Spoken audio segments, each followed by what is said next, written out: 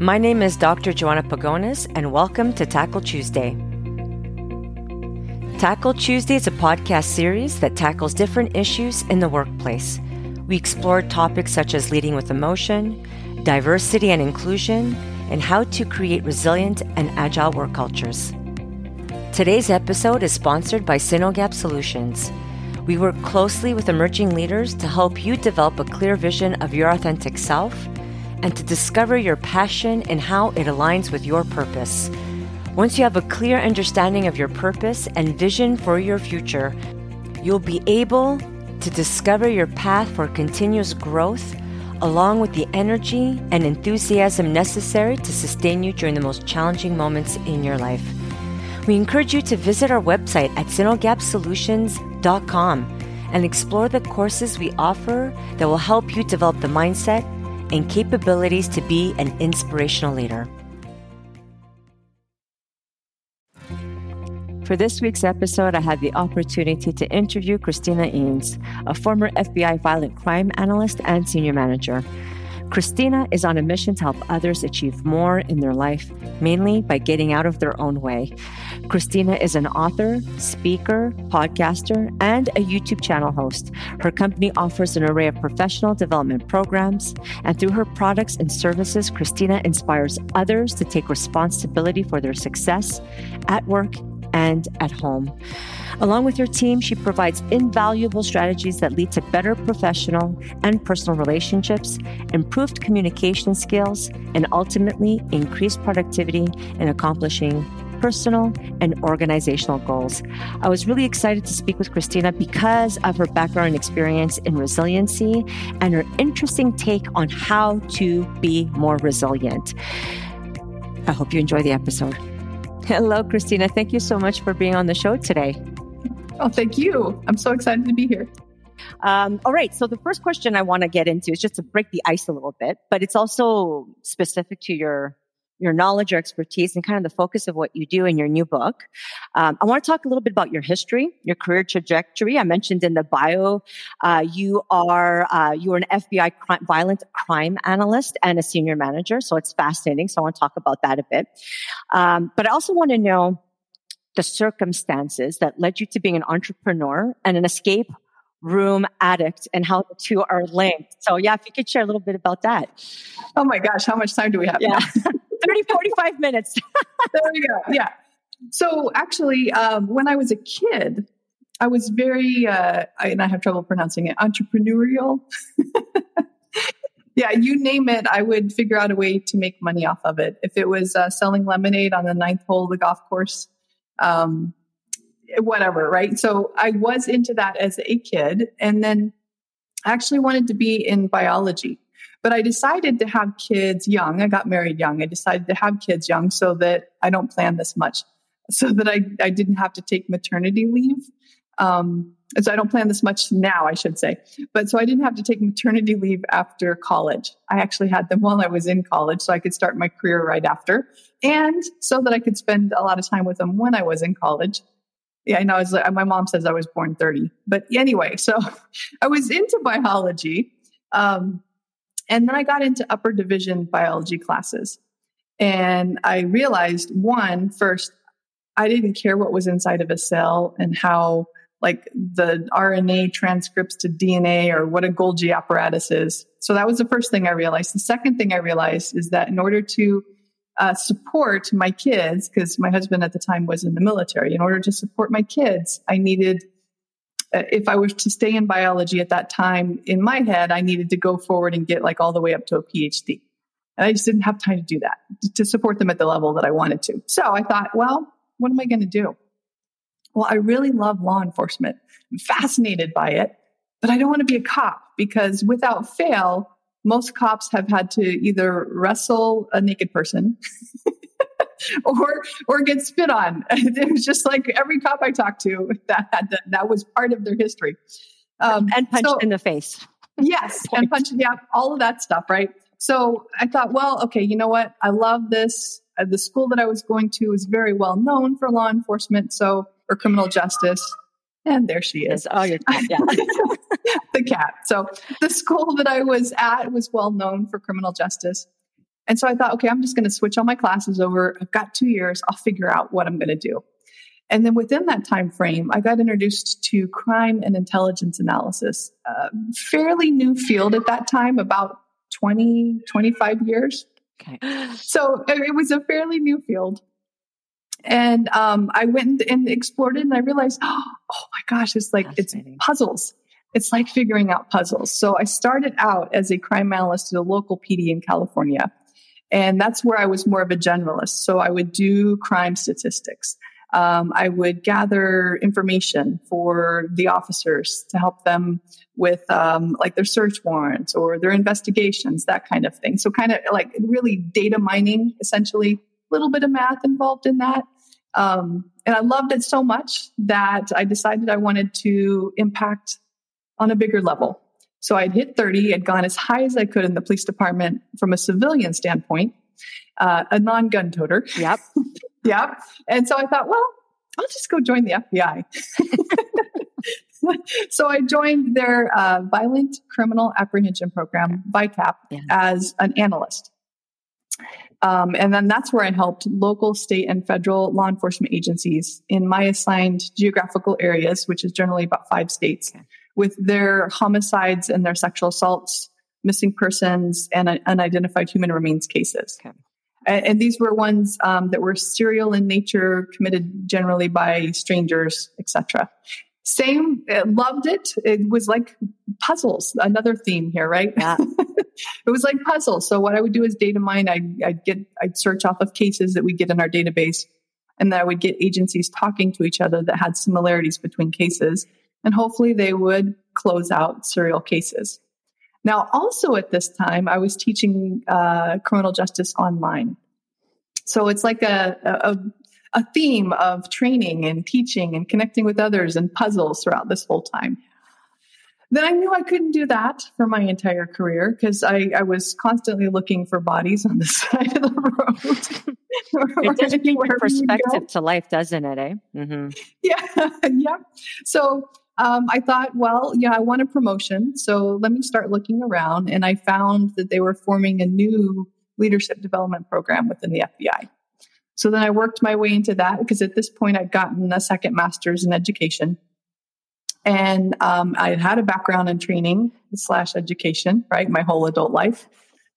So I thought, okay, well, I'm going to go help with the leadership development program. And I had 2 teams of folks, a team of instructors, team of logistics. And we ran through anywhere from line level up to executive level leaders through leadership training over an 18-month period, 6,000 people. Mm-hmm. Yeah, 150 people a week. So I really enjoyed that. But then there was a point where my kids started leaving the nest. And I had noticed things tend to move a little slower at the government level than I would have liked.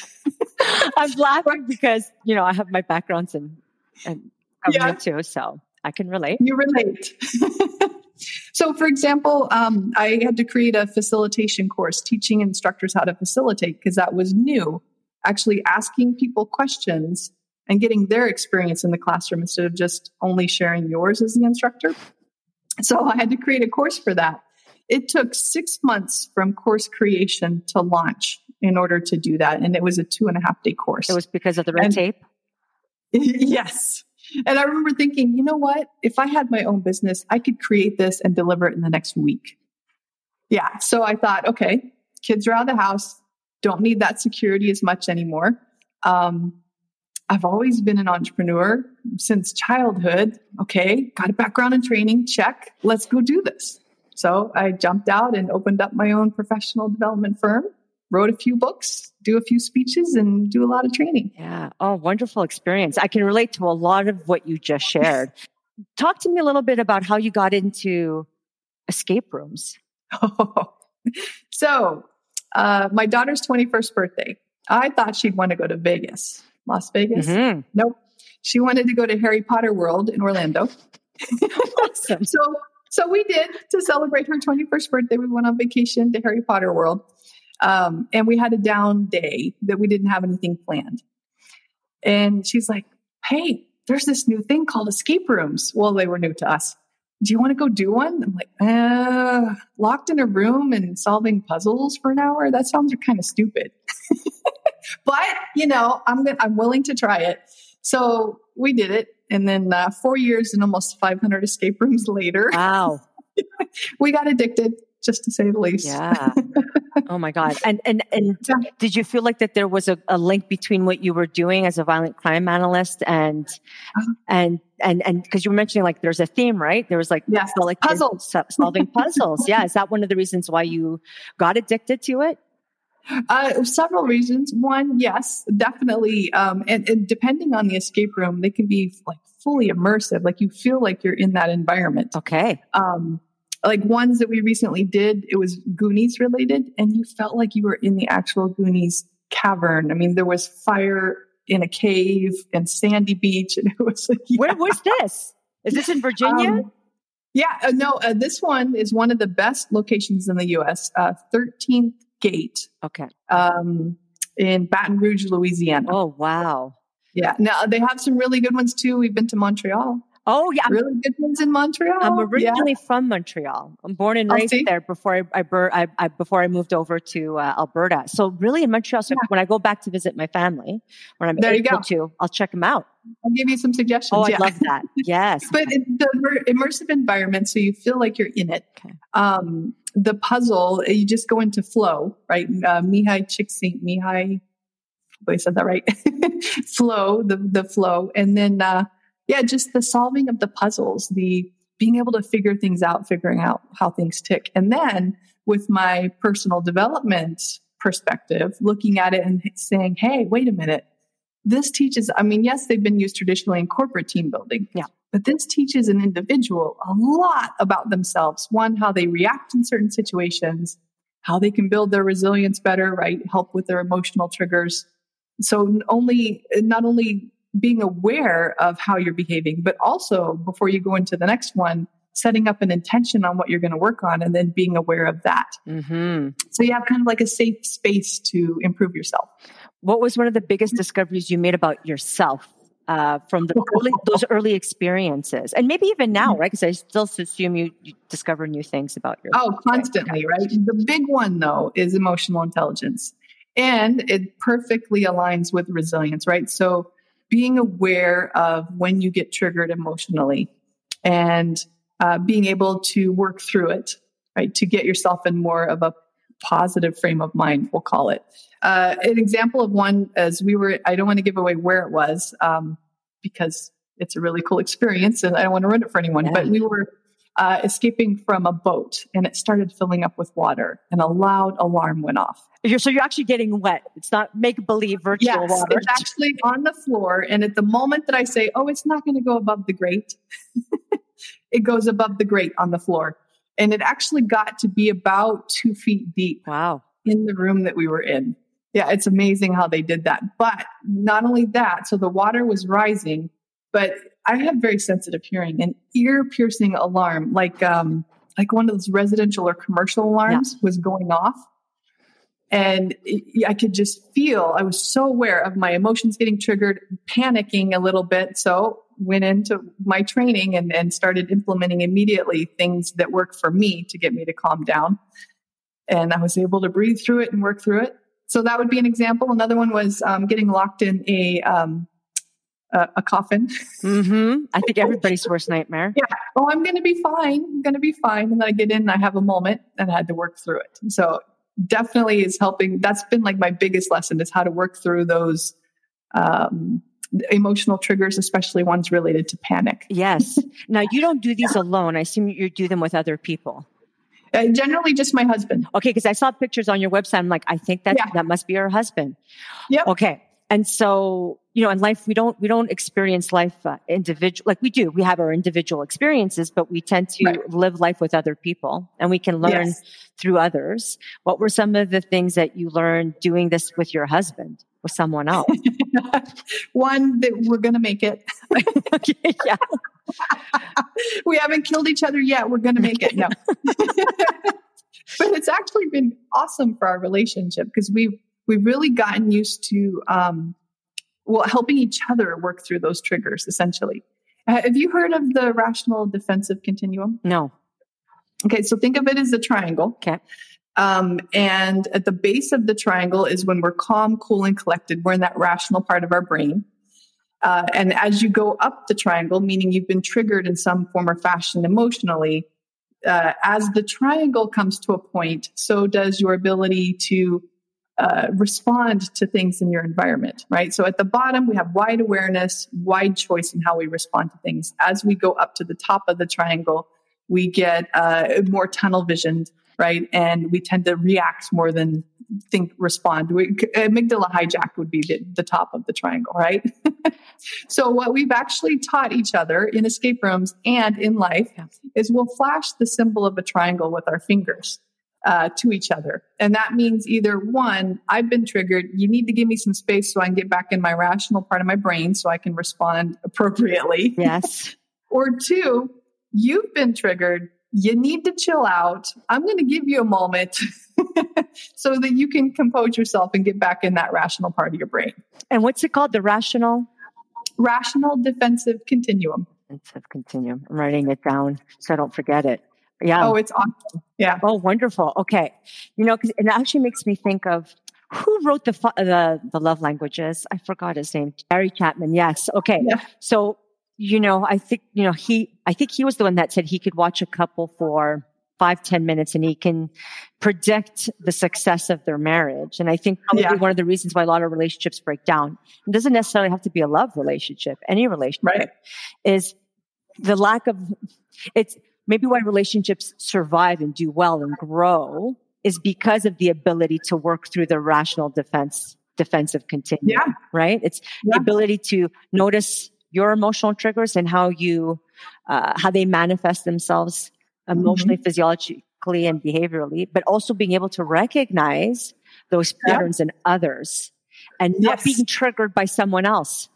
Yes. Which is part of resilience, right? Not just like you said, not being triggered by that other person. Right. Okay. So let's get into let's use the escape room as an analogy for being in the darkness, because through some of the research that I did looking at your website and listening to some of your YouTube videos, there is this theme of darkness that emerges. Yes. And I want to talk a little bit about resiliency in darkness. And you already shared a little bit about what you learned about being in the darkness, because obviously being in a coffin sounds like a very dark experience for sure. But how does someone get comfortable? Yeah, you know what? First, before we go into how does someone get comfortable with the darkness, let's explore the darkness a little bit more. What does it look like? What does it feel? If we're talking about darkness, to put it into perspective for people, so it's not this abstract concept. Can you demystify or talk to us a little bit about the darkness? Yeah. And actually, I have a story about an escape room that we did in complete darkness. Yes, that's and right. You want to talk about resilience, right? But so to relate it to normal life, the darkness would be whatever we're going through, and it's different for different people, right? So like coming from a law enforcement world and like at the beginning of my life, it was single mom kind of thing. It's what would be darkness to me is a lot different than maybe what would be darkness to someone else, right? We each have our own little darkness, depending on how resilient we are. So it could be, for example, I did have a moment of darkness when we first had lockdowns. I was like, you can't tell me I can't leave my house and go do escape rooms or something, right? So break on autonomy. That was a little bit of darkness to someone. It could be losing a family member, to being upset you didn't get that promotion. There's this whole range of what darkness is for people, right? Yes. Okay. Yeah.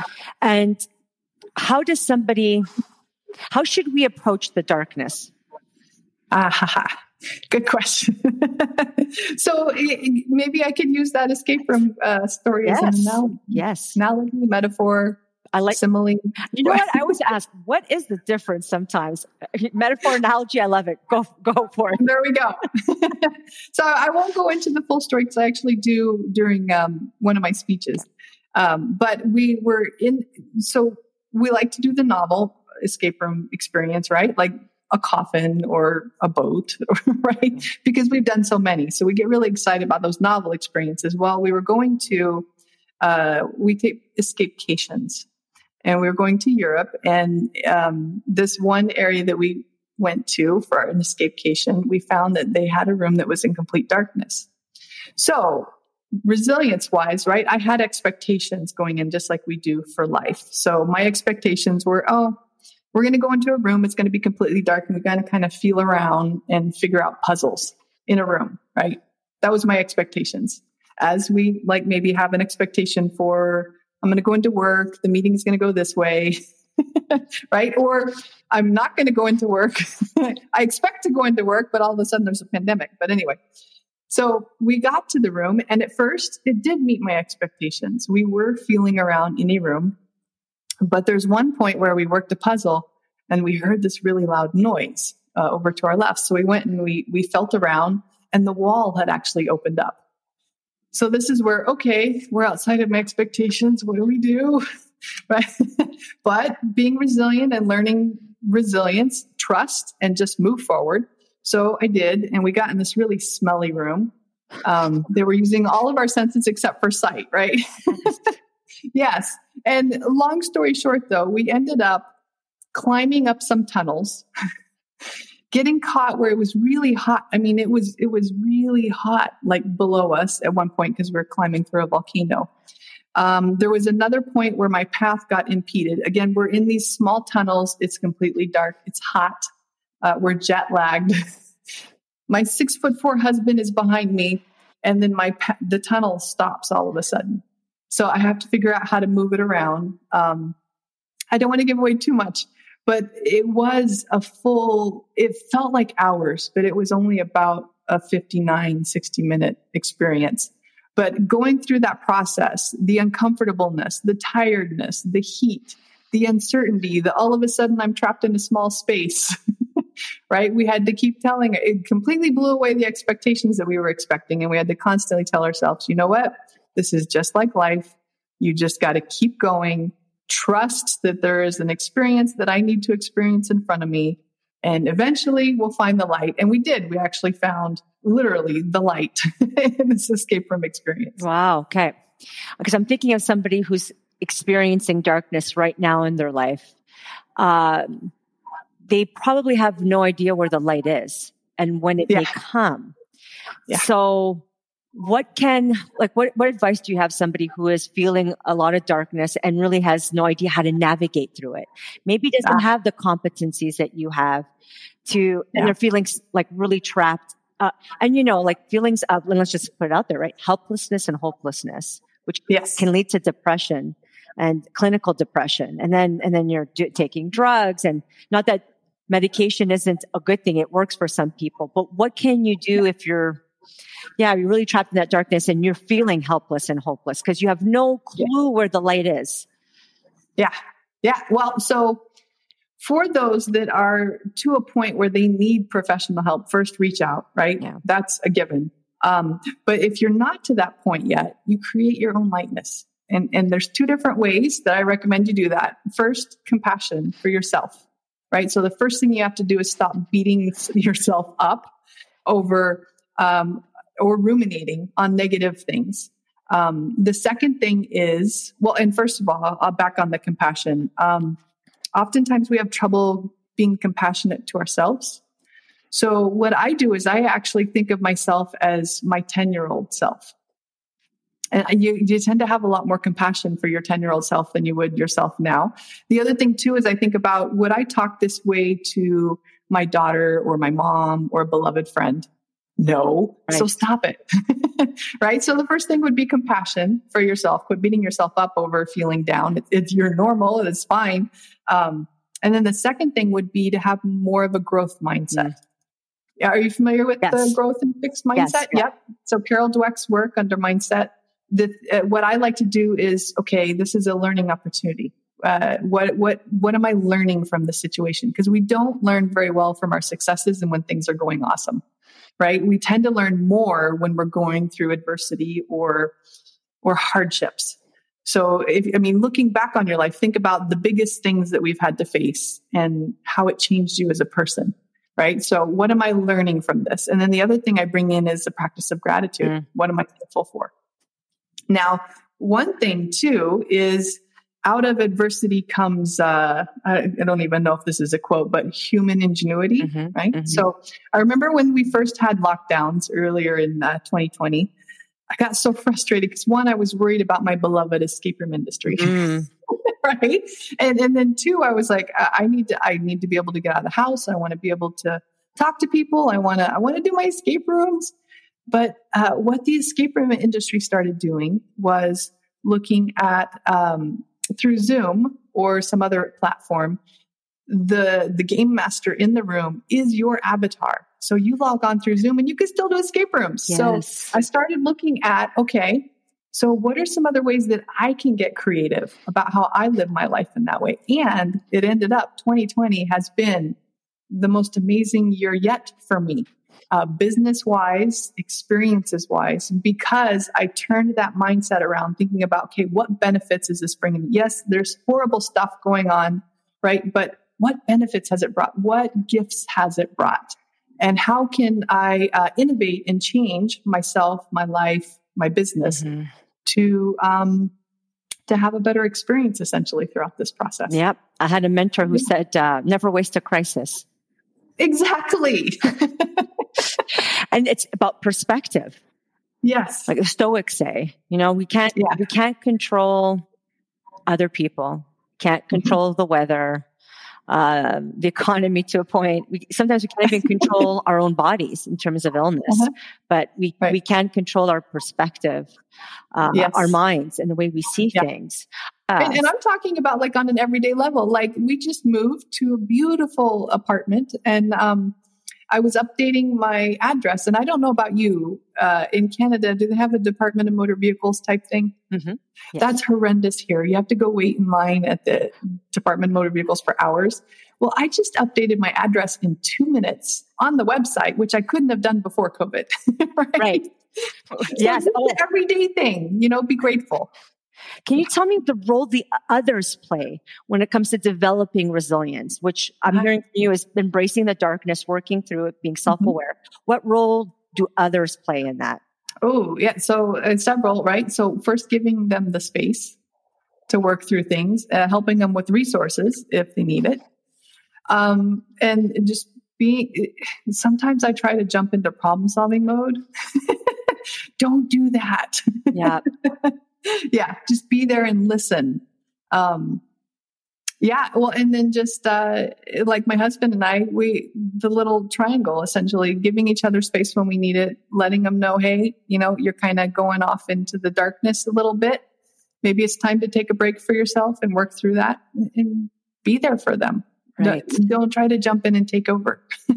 Right. And I think that's I think coaching, you're a coach as well. Is that something that you learned through coaching? The ability to help somebody through it by not saving them or rescuing them, but helping them develop more self-awareness of what it is that they're experiencing, but not owning it for them. Yeah. Don't be the fixer. Don't be the fixer. Yeah. The problem solver. Yep. Yeah. So that's more about you than it is about them. Okay, thank you. Because I was going to say, what can we tell somebody who wants to jump? Because it's hard to see somebody that you love going through a tough time. Yeah. How do you prevent yourself from wanting to go in and rescue them? And I guess that comes to own self-compassion and resiliency once again. But what can somebody do to because somebody may feel helpless again to say, I can't just watch somebody go through this. What is the benefit in having them experiencing it with me not jumping in to save them? What can you talk a little bit as to kind of what can happen on the other side if you just let the person experience it? Yeah. Oh, you mean stepping back and somebody may be saying, somebody may be watching somebody now going through it, and to them to step back, it's too hard. It's too hard because they don't understand what the benefit is. Yeah. And stepping back. Can you talk a little bit about that? Yeah. Well, so first off, obviously if someone we have to do what is the disclaimer, that's what it is. Oh, yes. Okay. Right. So if someone is really you think they're going to harm themselves or others, blah, blah, blah, right. You need to step in and speak out. However, for normal everyday stuff, right. Everyday darkness, giving them the space. And this is the hardest thing as a parent that I've had to do, is kind of step back and let someone fail, or let them, and I hate to say the word let, like you're allowing them, like you can do that, right? But allowing them to go through that and have their own space to do it. They learn so much more in how to self-soothe and take care of themselves in the future. So it's just like with coaching, it's like with leadership. When someone comes and wants to, so for a leader, when someone came and brought me a problem, I wouldn't immediately give them a solution. I would start asking them questions. So you're essentially teaching them how to think through for themselves, how to problem solve, all that good stuff. So they're learning how to do it themselves. And that goes back to that's kind of what you need to do to help somebody develop a growth mindset. Because having a growth mindset is a skill you can learn, right? Yeah. Oh, yeah. So by allowing them to work through it, they're developing that growth mindset for themselves. Yes. Yeah. Okay. All right. So Christina, you have a book now called Life is an Escape Room. You have a whole website devoted to it as well. And you talk a little bit about an escape-lete. So tell me a little bit more about your book and what an escape-lete is. So an escape-lete is an escape room athlete, right? So thinking of escape rooms as events that you are engaged in, a competition, but it's a competition in improving yourself, essentially, right? So an escape room athlete, escape-lete. So you have to train for it. You have to get your mental space right for it. And then you go in, and then after you go do that experience, you come out, you debrief, you look at what you did right, what you could improve upon, and then you set a game plan for the next thing. So that's what an escape-lete is. So I just thought of something, because what I'm hearing you say is you willfully expose yourself to stressors. Yes. You're using the escape room as a mechanism to do that because it's relatively safe. Yes. No one's actually died, I hope. Not that I know of. Okay, that's good. So you, in a relatively safe way, but it still elicits that panic reaction, that fear reaction, that fear of failure. So you use the escape room as a mechanism to expose yourself to that. Yes. And by doing that, you develop the skills of an athlete. Yes. Which is having a strong mindset. Yes. Yeah. Mental toughness, right? Resilience. Grit. Grit. The more we expand the more we step out of our comfort zone, the more we expand it. Right. Yeah. And let's talk a bit about failure too.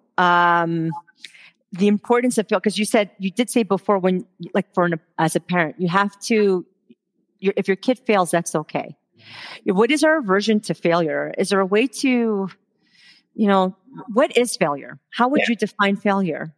Failure is probably, I don't even like to think of failure. I like to think of it as a learning opportunity, which is part of having a growth mindset, right? If you have a growth mindset, to a degree, it's all a range between fixed and growth, right? But the more of a growth mindset you have, the more you see failure as learning, right? You're just learning how it doesn't work. So right. I would even hate to define failure because it's just learning how it's not working. We don't, what is it? When a baby starts walking, every time they fall down, we don't admonish them for falling down, right? They're learning. It's a process. Same with adults, but we somehow tend to lose that as we get older. Yeah. And it goes back to what you're saying around self-compassion. Yes. Not seeing failure as, oh my God, it's the end of the world, but it's just, okay, well, I'm learning something new through failure. There's learning. And I don't know why sometimes people think of the word failure as like it's all or nothing. It's, even like a little misstep could be defined as a failure, but it's not the end of the world. It's just an opportunity to learn. I was watching I like to watch the Today Show every morning because I'm in Canada. So it's good to just keep up to date with what's going on in the States. Mm-hmm. And they had General Gustav Perna, I hope I pronounced that right. He's in charge of vaccine distribution across the United States. And unfortunately, some states got fewer doses than they had been promised. And he took full accountability. So you want to talk about failure, right? And he said, I failed. I'm adjusting. We will move forward from there. He took complete ownership. So taking accountability, does that help you with your resiliency? Oh, yes. I'm glad you brought that up too. For all of this, the framework is being fully accountable for your life, right? You may not be able to control external factors that are going on, but you can control how you respond to them. So being completely accountable for how you respond to life. Mm-hmm. No blaming others, no making excuses. It goes back to that stoic mindset. Yes. I can only control myself. Exactly. And it goes back to the principles of really what an athlete is. I sometimes say people think an athlete is this unattainable, perfect human being. By no means at all. No. Okay, so tell us, go ahead. I was going to say, tell us a bit more about your book as well. Oh, yeah. So Life is an Escape Room is essentially, we included 60 different lessons that we had, mainly related to perception, emotional intelligence, and communicating with others. Those are the main themes, but there's various other ones too. So each chapter is a short story of us going through an escape room and learning that particular lesson. Oh, I love that. Okay. Yeah. And I have all of your links. So I know that they can actually get that through your website, lifeisAnescaperoom.com. They can access the book there. But I'll be sure to put that in the show notes so people can access it. Oh, thank you. Before I get to any last words you'd like to share, I'd like to do the keep it, start it, and drop it if you're up to it. Of course. So when it comes to resiliency, embracing the darkness, what is one thing that we as human beings should keep, start, and drop? Ooh, okay. So let's start with, keep. Yeah. Keep moving forward. Just keep going. Like when I was in that dark room, there was a point where it seemed like the tunnel stopped and there was no place to go. But I thought, okay, we can't go back because there's no way we could trace ourselves back. We have to keep going forward. So keep going forward in life. You'll find a way. We did. The tunnel opened up. Yes, right? Yes. And if something gets in your way, go around it, but keep going. Wonderful. So keep going. Start. How about start monitoring your emotions more and giving yourself permission, not necessarily to wallow, but to feel that emotion and move through it. Mm-hmm. And then drop the negative self-talk and the worrying, because that's just thinking about what could or might happen, not really focusing on what is happening. And I have to practice self-reflection daily, especially when it comes to the anxiety of what may happen. Yes. And I had this other guest on my podcast, and his name's Jeff Harry. He talks about flow. You mentioned flow earlier in our conversation. He talks about embracing play. And he says when you're in the flow is when time stands still. You're not even, you're just really enjoying yourself. You feel like you're fulfilling your purpose. You're having fun. That's the flow. Yes. But sometimes when we get anxious about uncertainty unknown, it disrupts our flow. Yeah. You're blocking. So that's what I'm hearing you say. Yeah, exactly. Expectations can't, like he says, expectations are the killer of joy. So yes, they are.